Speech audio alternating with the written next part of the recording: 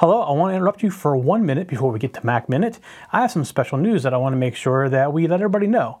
We are combining all of our YouTube channels into a single channel, and because of that, if you've been watching Mac Minute on the old, what I'm going to call the old Mac Minute YouTube channel, the videos are going to stop showing up in about 6 weeks. So, to keep getting Mac Minute, you need to go subscribe to the new channel, and it is very easy to remember. It is youtube.com/techzenTV, all one word. And from that channel, you can subscribe to the playlist for Mac Minute, and you won't miss a single one. So when you're done watching Mac Minute, I'll remind you again before we go. But when you're done watching Mac Minute, go over to youtube.com/techzenTV and subscribe so that you keep getting Mac Minute on YouTube. Thank you. Now on to Mac Minute. Hello, welcome to another episode of Mac Minute. This week we're going to cover something that's probably for the more advanced users, but we've gotten this question, so we want to make sure that we cover it.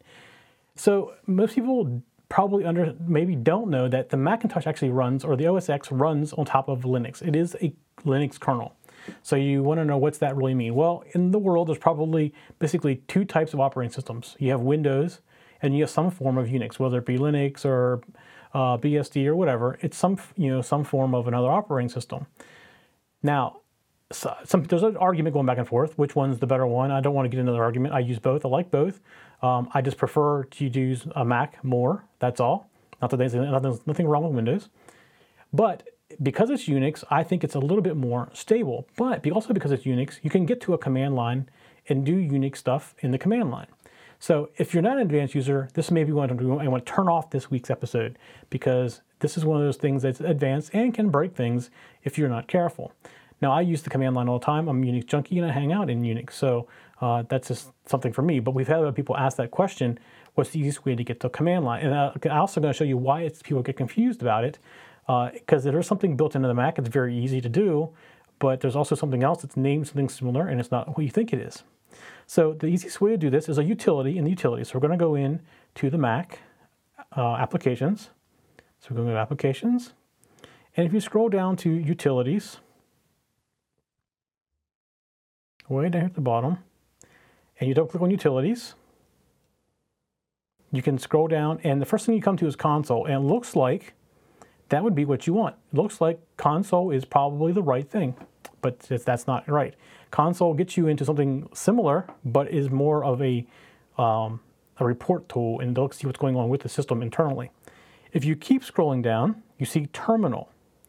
If you double click on terminal, you now bring up your Unix prompt. So if you're familiar with Unix, ls-al shows you the files that are in there. And you can change directories, see where you're located as I'm currently in the Mac Minute user. If I want to go into documents, there's documents. There's probably no documents in here. ls. One document's in here, untitled.rdf, for whatever that is. So that's how easy you can get to a command line. So you can do some things in here. Now, you will notice, if you're a Unix person, that you're at a $sign. You're not at a root. There is no set password for root on a Mac. However, you can set it. If you're familiar with sudo, you can do just about anything root can do using sudo, including change the root password. I just do not recommend it. I do everything without knowing the root password on my Mac, and I can pretty much do anything that I want with it using the command line. So that's when we're going to show you that this week. Something very simple. So that's it for Mac Minute this week. We'll see you next week. All right, before you go, I want to remind you, you need to go to youtube.com/techzenTV and subscribe so that we can see you next week on Mac Minute. It's only a few more weeks left until Mac Minute is no longer on the old channel and only on the new TechZenTV channel, and is, again, youtube.com/TechZenTV. You can go there now because we're done. We'll see you next week.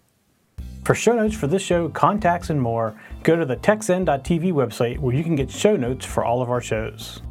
We love to hear from our viewers and listeners. We have an email, a Twitter, and a phone number where you can contact us for each show. For details, visit the techzen.tv website and get the show details. You can also make a video and upload it somewhere like YouTube or Vimeo, and then just send us a link. You never know, you may see your video in a future show. You can get all of our shows delivered automatically to your favorite device by going to your favorite podcast website like iTunes and subscribing. Each of our shows also has a YouTube channel you can subscribe to get regular updates. Our shows are also available on most internet radio networks, like Stitcher and TuneIn Radio. You can also watch and listen to our shows on Xbox, TiVo, and Roku. You can even find us on your Zune.